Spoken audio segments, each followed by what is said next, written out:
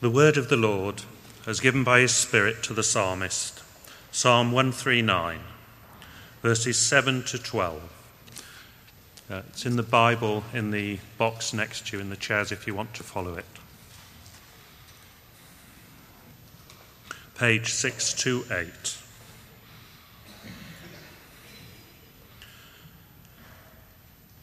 Where can I go from your Spirit? Where can I flee from your presence? If I go up to the heavens, you are there. If I make my bed in the depths, you are there. If I rise on the wings of the dawn, if I settle on the far side of the sea, even there your hand will guide me. Your right hand will hold me fast. If I say, surely the darkness will hide me, and the light become night around me, even the darkness will not be dark to you. The night will shine like the day, for darkness is as light to you. This is the word of the Lord.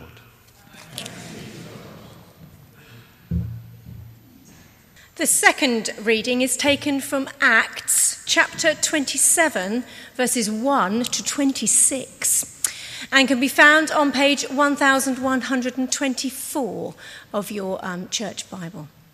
That's Acts 27, verses 1 to 26. When it was decided that we would sail for Italy, Paul and some of the other prisoners were handed over to a centurion named Julius, who belonged to the imperial regiment. We boarded a ship from Adramyttium and were about to sail the ports along the coast for the province of Asia, and we put out to sea. Aristarchus, a Macedonian from Thessalonica, was with us. The next day we landed at Sidon, and Julius, in kindness to Paul, allowed him to go to his friends so they might provide for his needs. From there, we put out to sea again and passed on the lee of Cyprus, because the winds were against us. When we had sailed across the open sea off the coast of Sicilia and Pamphylia, we landed on Myra in Lycia. There, the centurion found an Alexandrian ship sailing for Italy and put us on board. We made slow headway for many days and had difficulty arriving off Cnidus. When the wind did not allow us to hold our course, we sailed to the lee of Crete, opposite Salome. We moved along the coast with difficulty and came to a place called Fair Havens, near the town of Lasea. Much time had been lost, and sailing had already become dangerous, because by now it was after the fast. So Paul warned them, "Men, I can see that our voyage is going to be disastrous and bring great loss to ship and cargo, and to our own lives also." But the centurion, instead of listening to what Paul said, followed the advice of the pilot and of the owner of the ship. Since the harbour was unsuitable to winter in, the majority decided we should sail on, hoping to reach Phoenix and winter there. This was a harbour in Crete, facing both southwest and northwest. When a gentle south wind began to blow, they thought they had obtained what they wanted. So they weighed anchor and sailed along the shore of Crete. Before very long, a wind of hurricane force called the northeaster swept down from the island. The ship was caught by the storm and could not head into the wind, so we gave way to it and were driven along. As we passed to the lee of the small island called Chaldaea, we were hardly able to make the lifeboat secure. When the men had hoisted it aboard, they passed ropes under the ship itself to hold it together. Fearing they would run aground on the sandbars of Syrtis, they lowered the sea anchor and let the ship be driven along. We took such a violent battering from the storm that the next day they began to throw the cargo overboard. On the third day, they threw the ship's tackle overboard with their own hands. When neither sun nor stars appeared for many days and the storm continued raging, we finally gave up all hope of being saved. After the men had gone a long time without food, Paul stood up before them and said, "Men, you should have taken my advice not to sail from Crete. Then you would have saved yourself and spared yourself this damage and loss. But now I urge you to keep up your courage, because not one of you will be lost. Only the ship will be destroyed." Last night, an angel of God, whom I am and who I serve, stood beside me and said, "Do not be afraid, Paul. You must stand trial before Caesar, and God has graciously given you the lives of all who sail with me. So, keep up your courage, men, for I have faith in God that it will happen just as he told me. Nevertheless, we must run aground on some island." This is the word of the Lord. Thanks be to God. Oh, many thanks for those two readings, especially that last one, which was a bit longer than we might normally have, but it ties in to the theme of what we're looking at this morning. Before I begin, let me say a few more words on the theme for the entire term, which is looking at the Christian faith affecting the entirety of our weeks, 24/7. Often in our Christian walk, we have a series of boxes that we put things in. There might be a box for family. That could be a bit of a crazy box, especially around about Christmas. There can be another box for friends and other relationships. There can be a box for work and what we do there. And then somewhere there may be a box for God and our relationship with him. And it might be, to our pride, a really big box. But actually that's not the right conception of the Christian faith. The right conception of the Christian faith is actually that all those different boxes find their home and their presence and their being in that larger box, in God himself, who holds all things together. He's to be thoroughly through all those things, present and sought and walked with. And that's what we're looking at this term. The famous Dutch theologian Abraham Kuyper put it like this: "No single piece of our mental world is to be hermetically sealed from the rest. There is not a square inch in the whole domain of our human existence over which Christ, who is sovereign over all, does not cry, 'Mine, this belongs to me.'" And that's the idea. Christ wants to say, this all belongs to me. I want to be present in all of it. And that's what we're looking at in these next few weeks. Today, we're looking at the theme of commuting and travelling. Perhaps for many of us, one of the very first major activities we do in our average day, getting up out of the house and hitting the roads or hitting the trains and asking, well, in those pressure times, what does it look like to be a Christian? Before we dig into that, let me pray for us all. Heavenly Father, we thank you that you really are Lord of all, that you are concerned about all of our lives, and that there is potential, great potential, for all of our life to be lived with you. Please teach us these things in the coming weeks, and especially this morning. Amen. Well, a few statistics on commuting before we begin. In the United Kingdom, about 75% of those in work commute to their workplace. Approximately 75% of them by car and 20% by train, or less so this week if you're on strike action. The average length of a commute is 45 minutes, which is the longest in Europe, double the shortest, which are the Italians, who have the shortest at 23 minutes. Oh, to be in Italy. In total, the average worker in the UK spends 6 years of their working life commuting, which is a very long time. It's not a pleasant 6 years, filled with stress and tiredness and frustrations. And studies show that actually commuting can lead to, over a lifetime, a loss of 2 years on your life expectancy. Oh dear. My own experience before I was ordained of being a school teacher was that I commuted for 1.5 hours every day. And I know there are people here who do even longer.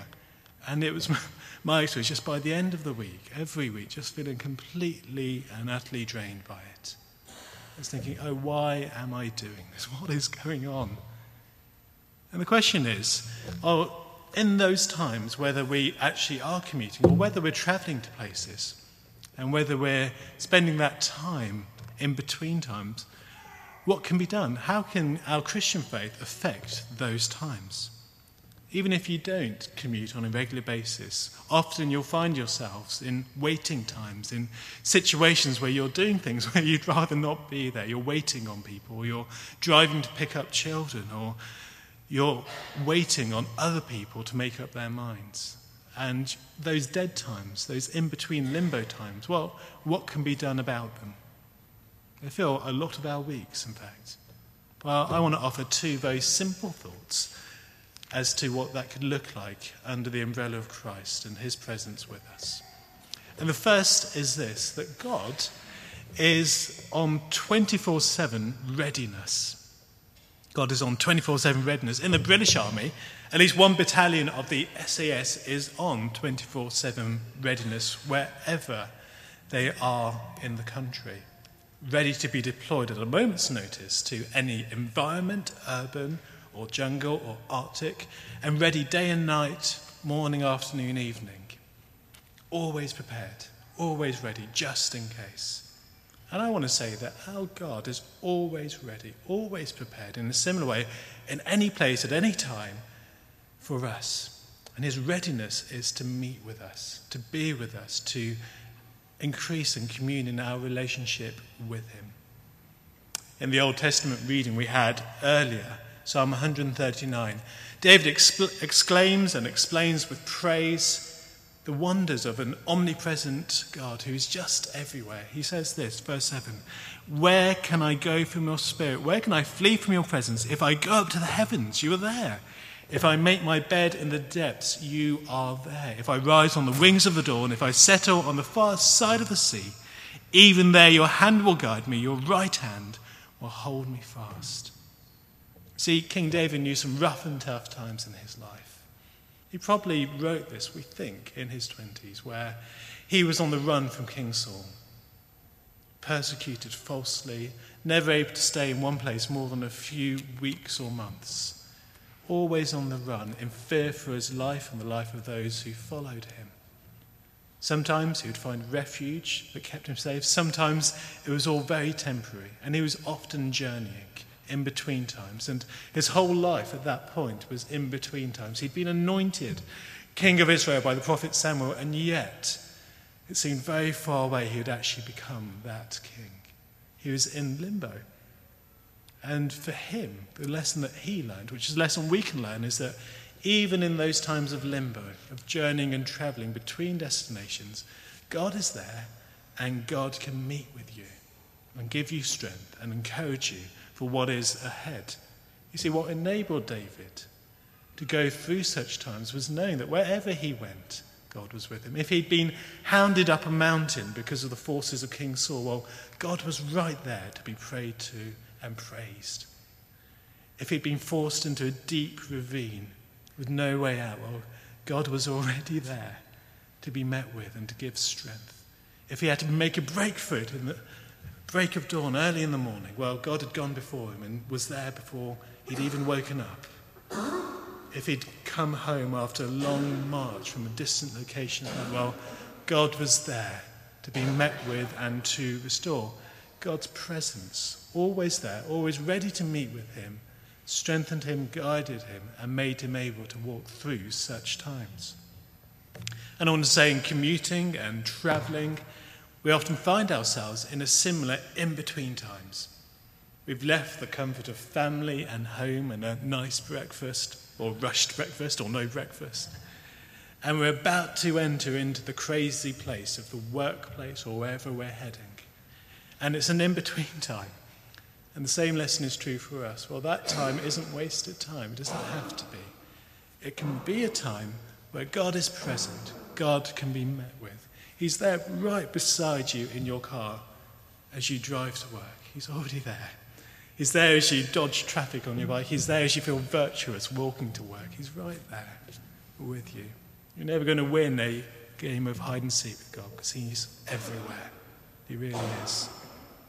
Meister Eckhart, the German theologian and mystic, put it like this. A man may go into the field and say his prayer and be aware of God, or he may be in church and be aware of God.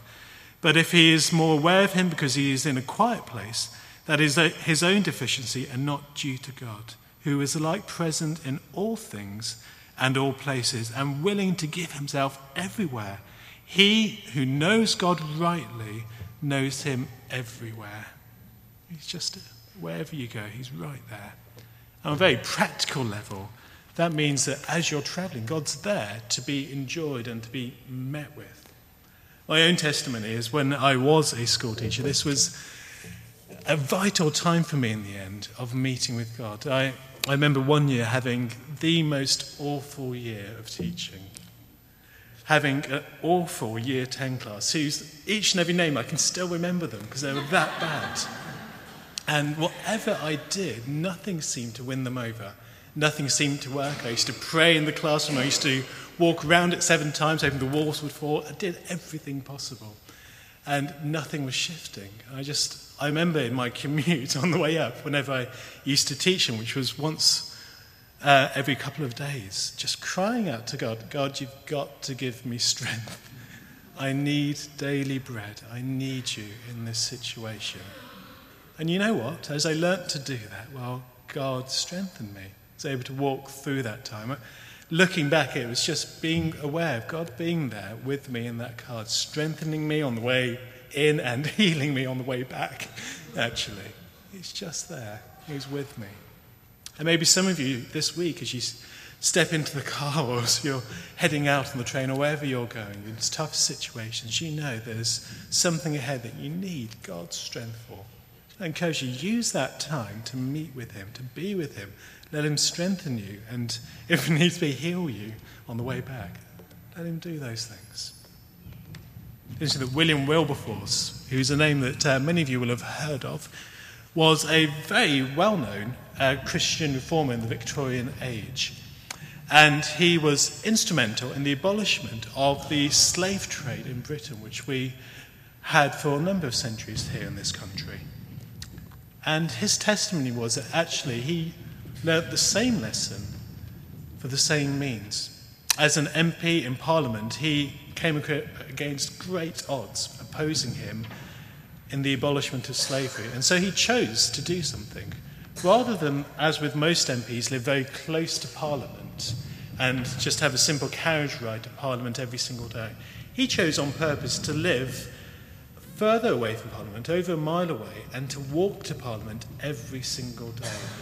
And he records in his biography that during that walk, he memorised and recited and prayed Psalm 119 every single morning. He did it on the way in and on the way back as well. And he points back to that time saying, it was that time, using that time to strengthen myself in God's word, that enabled me to stand against such opposition.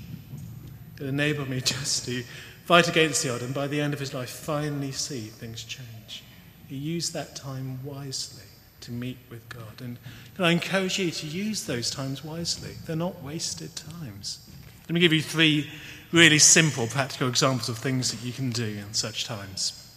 The first one is sing. Now, I am an awful singer, so I'm so thankful for my car where no one else can hear me at all. No one's going to threaten me to shut up. I can sing to my heart's delight, and no one will be any otherwise. Well, they may look in and think I'm looking slightly strange. It's a great time, actually, to sing praise to God. Just sticking on that worship CD or singing out those songs that are familiar to you, where only it's just you and the Lord, just for his delight and meeting with him. Secondly, listen. There's some great things to listen to on our journeying. There's sermons that can be found online and downloaded if you are technically minded, or there are audio Bibles. I've recently just been trying to listen to an audio Bible more on my journey, just letting the words of Scripture wash over me in that time. It's just such a wonderful privilege The hard work is actually taken out of it, and you're just listening to scriptures the way they were originally read, actually. And lastly, just to rest and be renewed in that time. It might just be a place where you can enter into the presence of God, asking God to make you aware of his presence very clearly, that he's right there on the passenger seat, because he really is, because he's everywhere. Practicing the presence of God as it's being called, just knowing that he's there, knowing that he can be trusted, knowing that he can be talked to. Use those times, use them wisely, because he's always there. Well, that was the first thing that I want to say. God is on 24/7 readiness in those times to meet with us. Use those times wisely. And secondly, in those times, be reminded of the bigger journey that you're on. Reepicheep is the name of the warrior mouse who accompanies the children in The Voyage of the Dawn Treader. Hands up if you've read it or seen it. It's a favourite of mine. And as he's journeying with the children, at one point in the book, he explains and expresses a desire to be part of a much bigger journey that he's on than the journey that they're on. And he says this: "While I can, I sail east in the Dawn Treader. When she fails me, I paddle east in my coracle. When she sinks, I shall swim east with my 4 paws. And when I can swim no longer, if I have not reached Aslan's country or shot over the edge of the world in some vast cataract, I shall sink with my nose pointing towards the sunrise." Despite being on an amazing adventure, he knew he was part of a much bigger journey that he wanted to be on, towards Aslan's country, to that place where desires are fulfilled, where longings are met. And I hope you don't mind me digging into this idea of commuting a bit deeper and saying, well, actually, it's a great image for what our lives look like, that we can be reminded of. That actually our lives are one long, one-way commute. We've left one place. We've left the kingdom of earth. We've been called into the kingdom of God, and ultimately we will be there in fullness. And yes, right now, we're in an in-between times, in a limbo time sometimes, where we're not where we should be, but we're not where we've left either. We're on that place, that journey from earth to Aslan's country, that kingdom of heaven. The Apostle Paul in 1 Corinthians 2 says this: "No eye has seen, no ear has heard, no mind has fully conceived what God has prepared for those that love him." That actually what's set ahead is going to be amazing. We just can't imagine it. Try and write it down, you won't be able to. They tried to. John tried to in Revelation. He just couldn't quite express just the wonders of what's ahead. It will literally be heaven. That's where we're aiming for. That's where we're going. Some of us may be going there in a comfortable life, the equivalent of a Rolls Royce, and things go well, and it's a simple journey. Others of us perhaps not so nice a journey, a beaten up old Ford Fiesta amongst dodgy traffic, getting stuck in the way. But the end destination is the same. That's where we're going. That's the hope that is set before us. And I want to end with 2 questions based on that for all of us. And the first one is this: are you on the right journey? Are you on the right journey? In 2008, the Turkish lorry driver Nikdat Bakimki left his base in Ankara, Turkey, and headed for the Rock of Gibraltar to offload some cargo. He inputted Gibraltar into his GPS and drove on, but instead of getting to the Rock of Gibraltar on the tip of Spain, it took him to Gibraltar in Lincolnshire, a small seaside island 1,600 miles off course. He was on the wrong journey, sadly. We need to make sure that in our life commute, our journey, we're on the right journey. Jesus in the Sermon on the Mount spoke of 2 possible paths you could find yourself on. Only 2.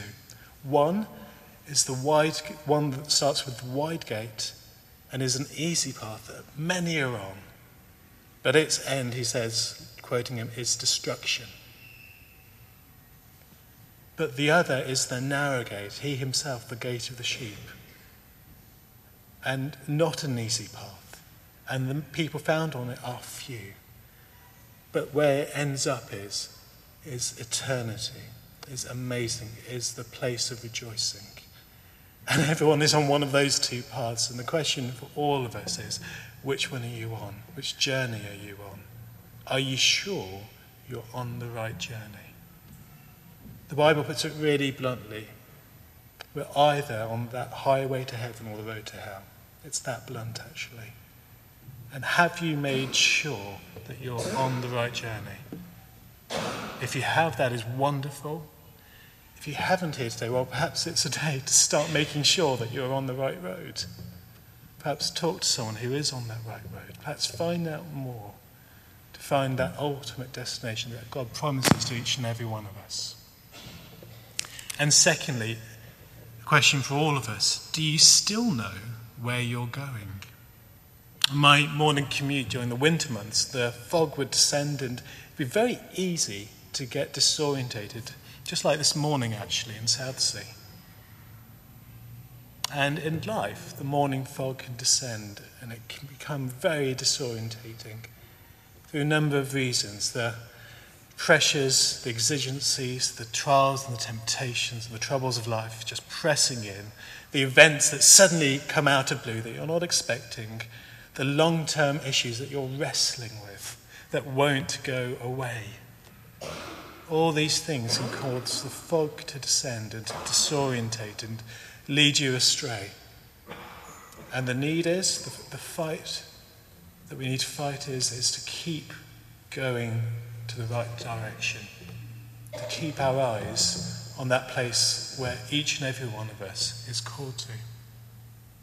C.S. Lewis put it like this: I must keep alive in myself the desire for my true country, which I shall not find till after death.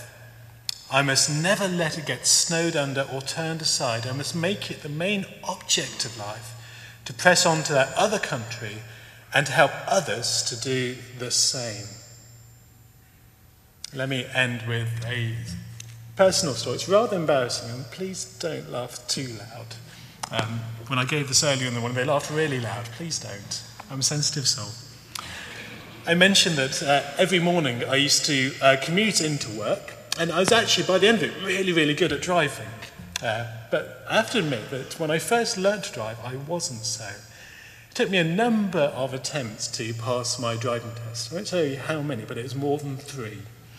And when I first began to drive, things were especially bad, and I had a dear old driving instructor who was, to be honest, petrified most of the time. Because what I used to do is I used to happily drive forward, but then as I was driving, I used to repeatedly veer into the oncoming traffic. And of course, this caused a bit of upset, and he was trying to work out what was going on. And so one lesson, he just chose to look at me the whole time just to see what I was doing as I was driving. And he twigged out straight away what was going on, and he gave me this piece of advice. Keep your eyes ahead of you, because where you're looking at is where you'll end up going. You see, I was looking at the oncoming traffic and veering towards it as a result. But he just said, no, keep your eyes right in front of you, because where you're looking at is where you'll end up going. That solved the problem, you'll be glad to know. I don't have that issue anymore. And I just want to say that actually that is true for each and every one of us. That in the long journey, it's a long stretch for some of us, to that final destination, we keep our eyes on the place we're going to, because where our eyes are at is where we'll end up going. Don't get distracted by other things. Be like those horses on parade with blinkers around their eyes, just with a single focus to that wonderful place that we're travelling towards, where Jesus is, where we will be with him forever. Let me pray for us.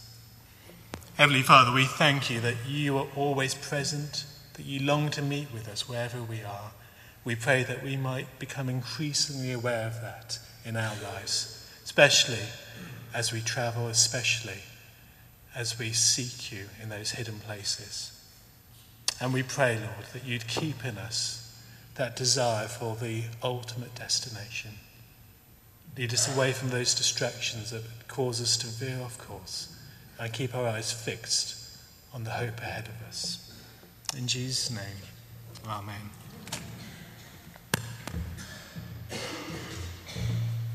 Well, as the band come up to sing our next song, perhaps something major's happened in your life over Christmas.